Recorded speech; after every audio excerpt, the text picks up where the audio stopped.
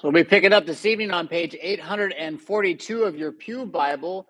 You just heard kind of the introduction to the conflict that we're going to be focusing on tonight, which is over what it really means to be unclean.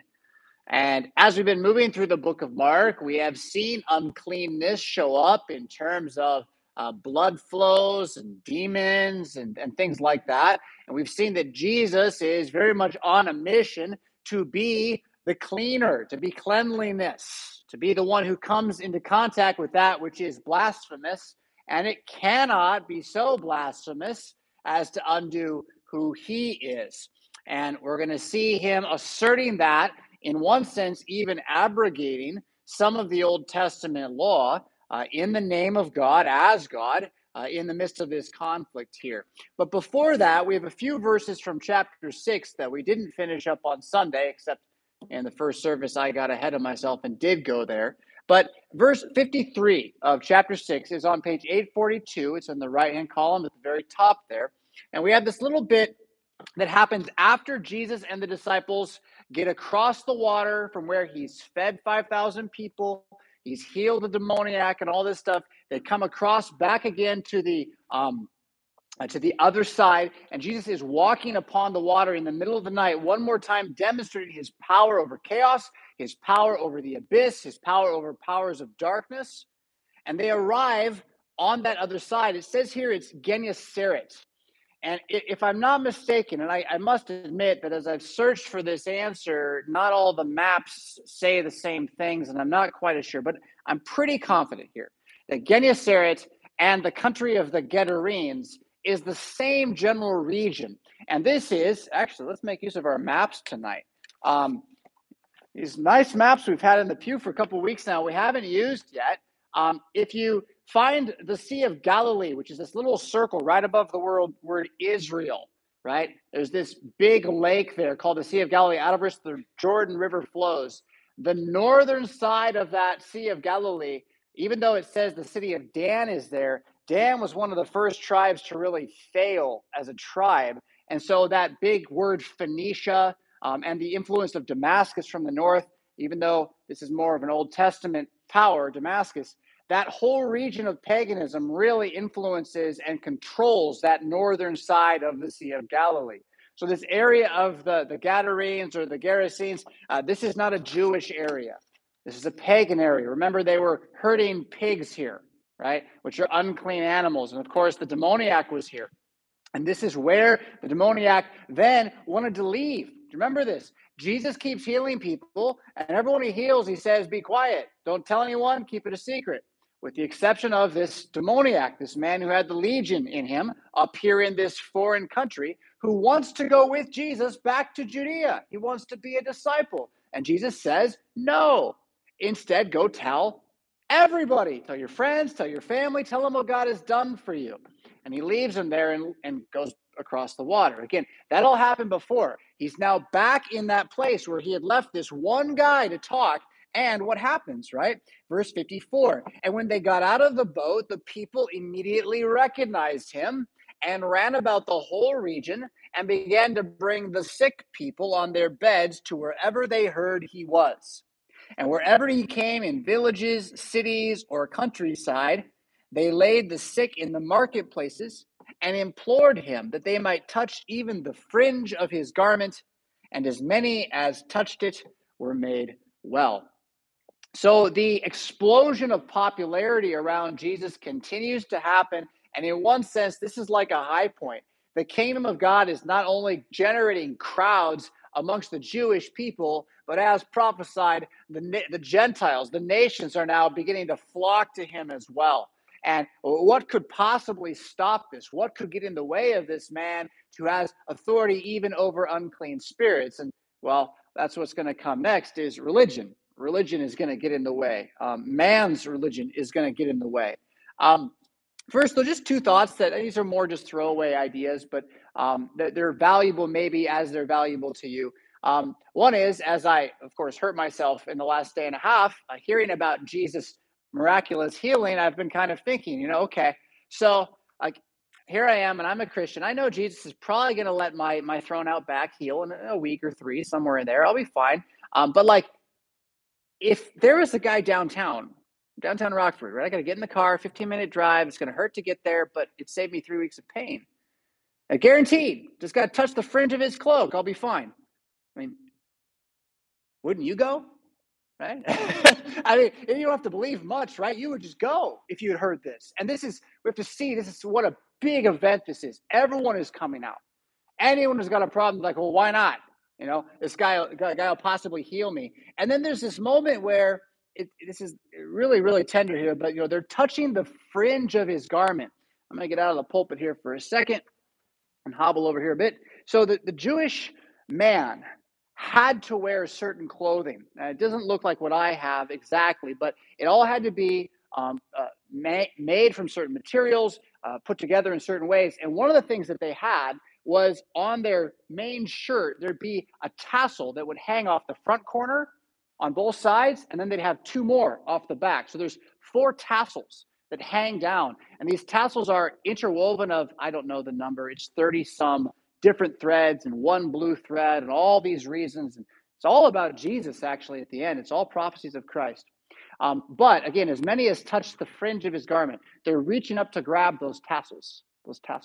And the other thing that's kind of cool, different text, different theology point, but those tassels, they don't call them tassels.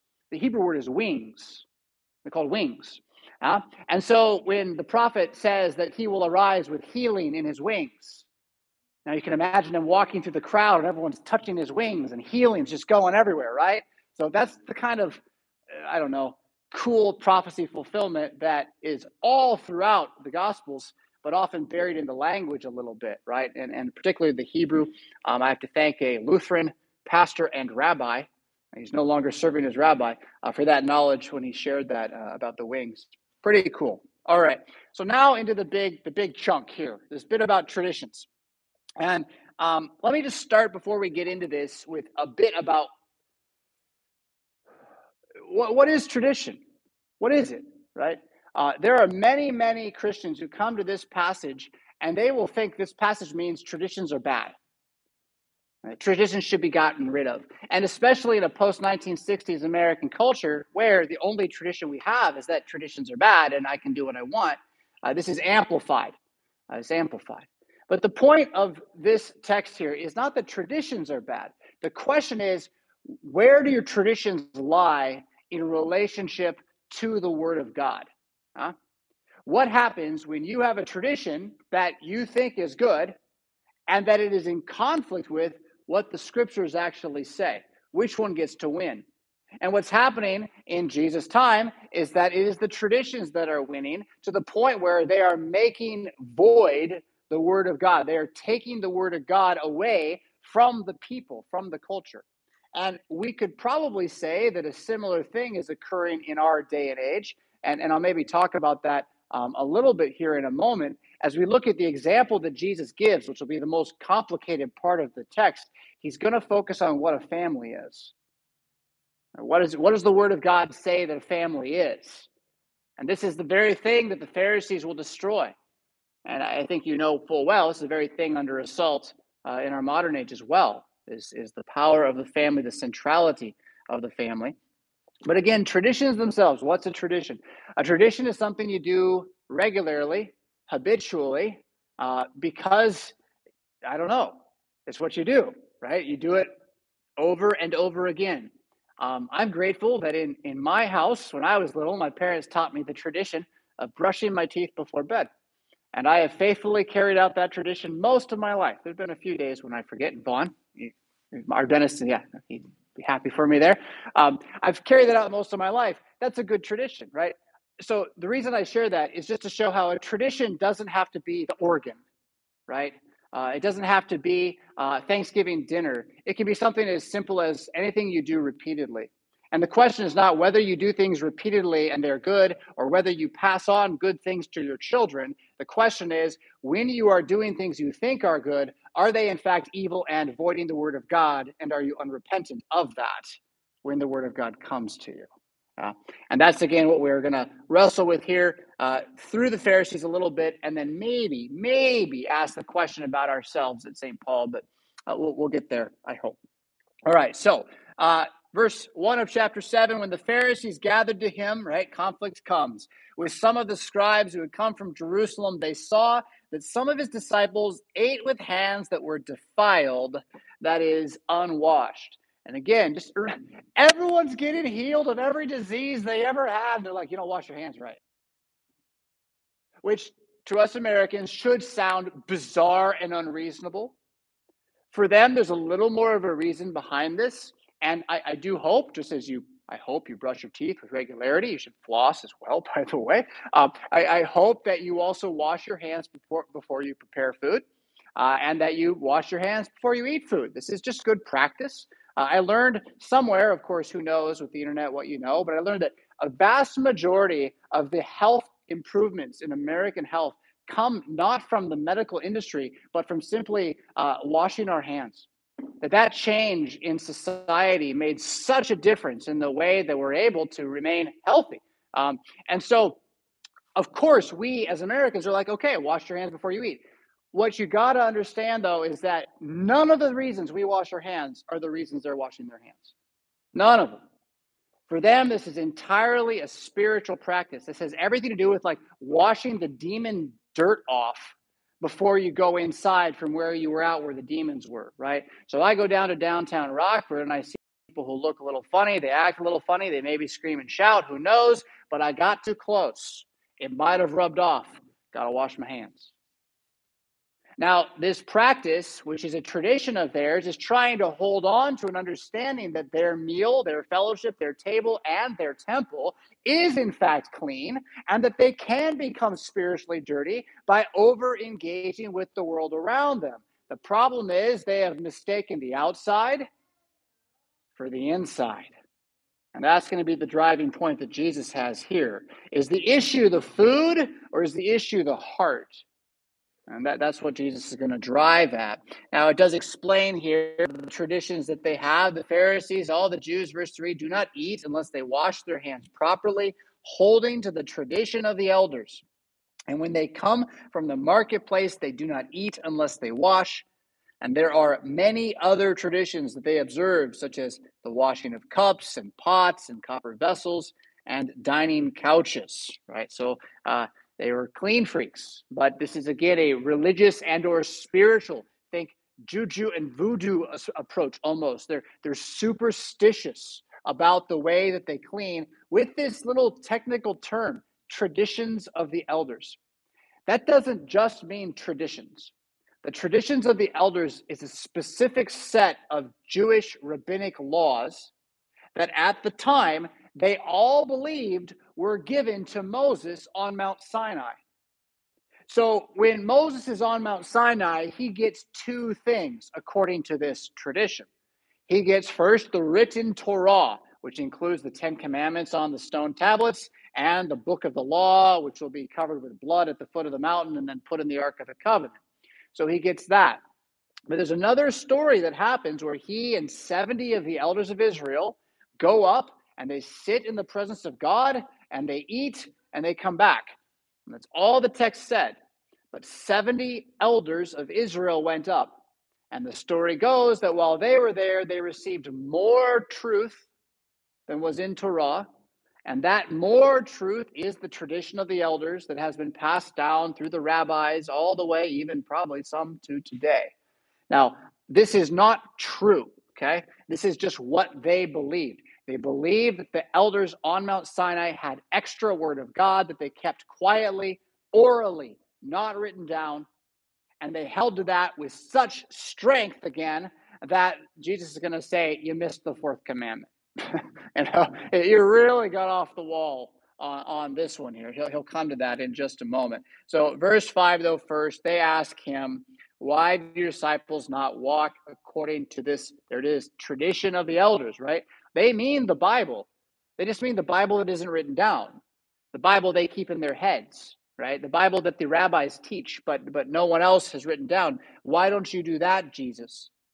And he said to them, God, look, he could sugarcoat this.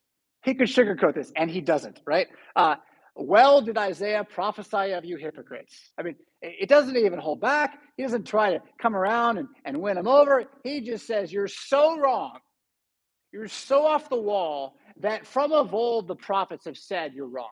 Everyone has known you're wrong. Well, did they speak of you two-faced people, as they said, now here's the quote, this people honors me with their lips, but their heart is far from me.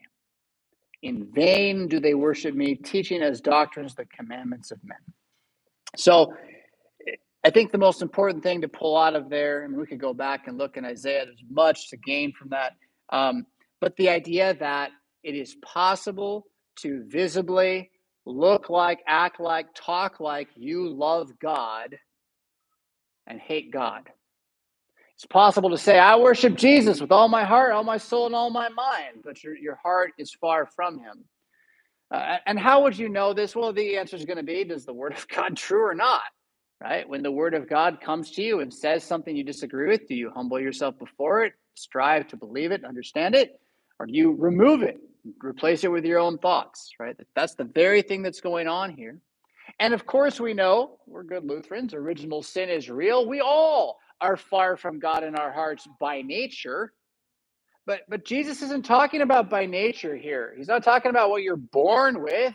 He's talking about people who are claiming to have repented and believed the gospel and yet can't stand him. Right? Well, did Isaiah call you hypocrites if you think you love God, but you don't like Jesus? That's really an issue. And now here's where it's going to get a little bit convoluted. So bear with me as Jesus makes his argument about how they're getting rid of the fourth commandment. And frankly, we just don't have enough text to understand it, I think. But verse 8, you leave the commandment of God, hold to the traditions of men. And he said to them, you have a fine way of rejecting the commandment of God in order to establish your tradition. That's what he's going to talk about next, this particular example, right? And he says, Moses said, honor your father and your mother, and whoever reviles father or mother must surely die. So there's your word of God. Honor your father and your mother is the first step. It is to recognize that authority is from God. It is good for you. Even when you disagree with it, it is right and meet to generally follow that authority as much as possible, especially within the home, the place where that authority has control. But he takes that to another level by including the punishment for disobedience to parents, which in ancient Israel was death. And while we can debate how much the Israelites ever really kept any of their laws, it's a real question. Like the year of Jubilee, did they ever do it?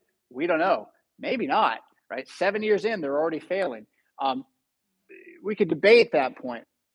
The bigger issue here is how he is elevating the severity of what God thinks about this commandment. God doesn't just say, honor your father and mother. He says, if you don't, there's a good chance you're going to be destroyed. Remember how the rest of the fourth commandment goes. It's not in our small catechism. Honor your father and your mother, that it may go well with you and you may live long in the land.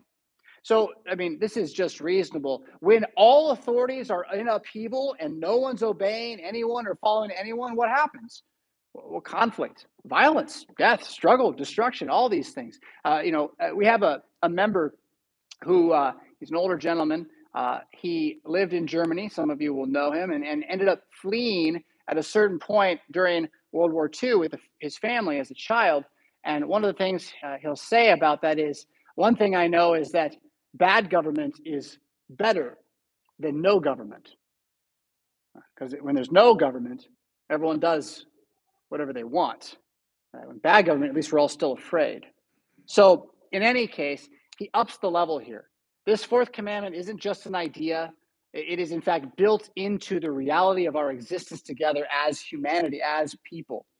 And yet, they have gotten rid of it entirely. And the way they do this, a fine way, he says, verse 11, you say, if a man tells his father or mother, whatever you would have gained from me is korban, that is given to God, then you no longer permit him to do anything for his father or mother, thus making void the word of God by your tradition that you have handed down, and many such things you do. So the many such things you do, there are multiple examples of this or multiple things he's complaining about, but this is the one he wants us to focus on. And yet it's one that is kind of weird. It's kind of weird. What's korban? I got to start there. The word means sacrifice, and it's a special kind of gift that you could give to the temple by declaring this thing to be a sacrificial offering. And if I'm understanding this right, effectively what they did was they created a loophole in the law of inheritance and care so that whereas an older family member, if they can't care for themselves, has to be cared by the younger family member within the Hebrew society, but you could maybe make a plea that you don't have the money to help them because you already wrote it off on your taxes to the temple. That's korban. Does that make sense? I kind of mixed my metaphors there, but trying to show how if they gave this gift as korban, they could say, oh, this other money I have, I can't help you with that because that's for this. And the money I would have given to you, I gave it to God. And so I can't help you. I'm sorry. It's better for my bottom line this way. Again, it's a little like the tax benefits from giving, something like that. And the point is not that they're getting a tax benefit or anything like that. The point is that by doing this, they're saying, yeah, my dad's sick and dying, whatever, right? Or something unto that they're being taught that respect for parents is not primary in terms of the civilization's care for its future. Let me repeat that. I don't mean that every individual's personal respect for every parent, good or bad, ultimately is the end or beginning of all civilizations. But any civilization that does not respect its elders is going to crash. It can't learn by definition. It can't learn. It disrespects what comes from before, right? And so there is no tradition. There's only destruction there. This is, in fact, what is going to happen to Jerusalem. They will not last. And Jesus is very much there to tell them that. Again, if that all was a bit crunchy, I understand. The argument Jesus makes is a touch crunchy. The emphasis, though, is going to be on now, again, that outside versus inside thing. So verse 14, he called the people to him again and said to them, hear me, all of you, and understand. There is nothing outside a person that by going into him can defile him, but the things that come out of a person are what defile him. And don't miss, again, he just got asked by his great enemies in front of all these crowds why he's doing what he's doing. And not only says to them, you're a bunch of hypocrites, he goes to the crowd and starts teaching that everything they say is wrong. He just publicly starts decrying their position, right? Everybody, let it be very clear to you that what you eat is not religious. What you eat is not religious. And if you're worried about the Lord's Supper, don't be, right? That's not what he's talking about. What he means is that, he'll explain it here in a moment. Actually, let's let him do it. Verse 17. When he entered the house and left the people, his disciples asked him about the parable. And he said to them, then are you also without understanding? Do you not see that whatever goes into a person from outside cannot defile him, since it enters not his heart, but his stomach, and is expelled? Thus he declared all foods clean.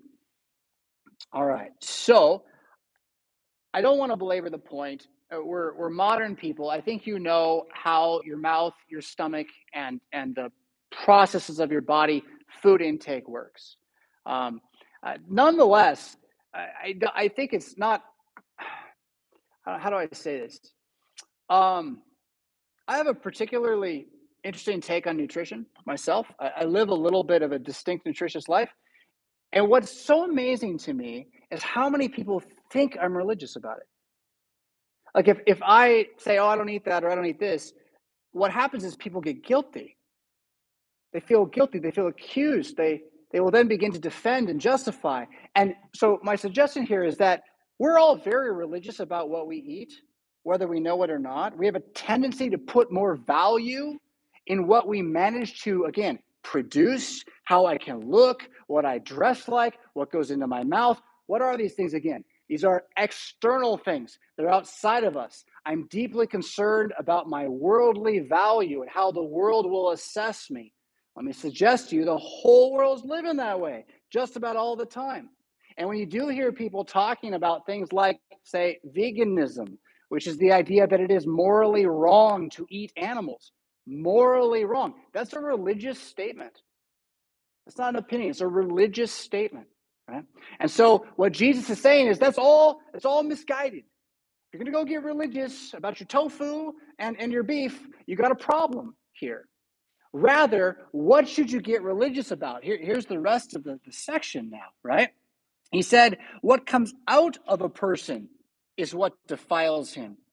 And then there's this list that's very like the ones you'll get, say, in St. Paul. For from within, out of the heart of man, come evil thoughts, sexual immorality, theft, murder, adultery, coveting, wickedness, deceit, sensuality, envy, slander, pride, and foolishness. All these evil things come from within, and they defile a person. External versus internal.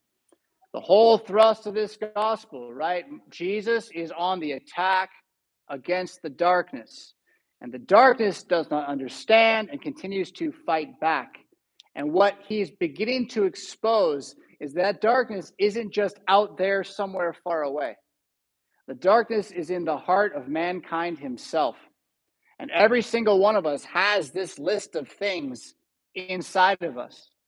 And you can eat as healthy as you want. You can do all the stretching and yoga you can imagine.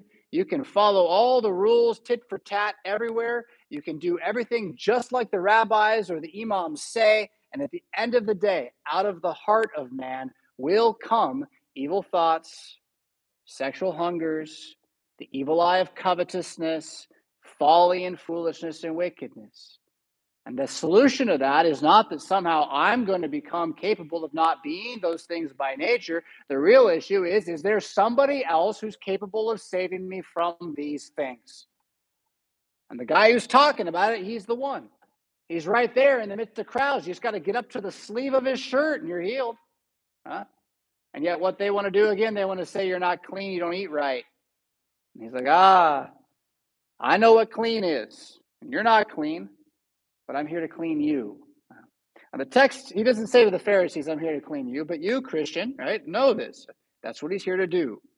He's here to take the inner hypocrisy of your heart, to crush it beneath the word he says that is true, so that you're brought to repentance.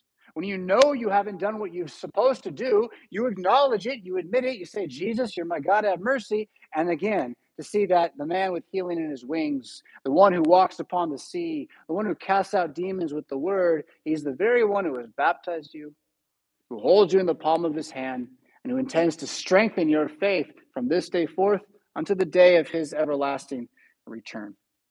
No matter who you are, as we'll see Sunday as we get to this Syrophoenician woman who has no reason to receive anything from Jesus, and yet, as we'll see, when you go to Jesus for mercy, Jesus always says, yes, in the name of Jesus. Amen.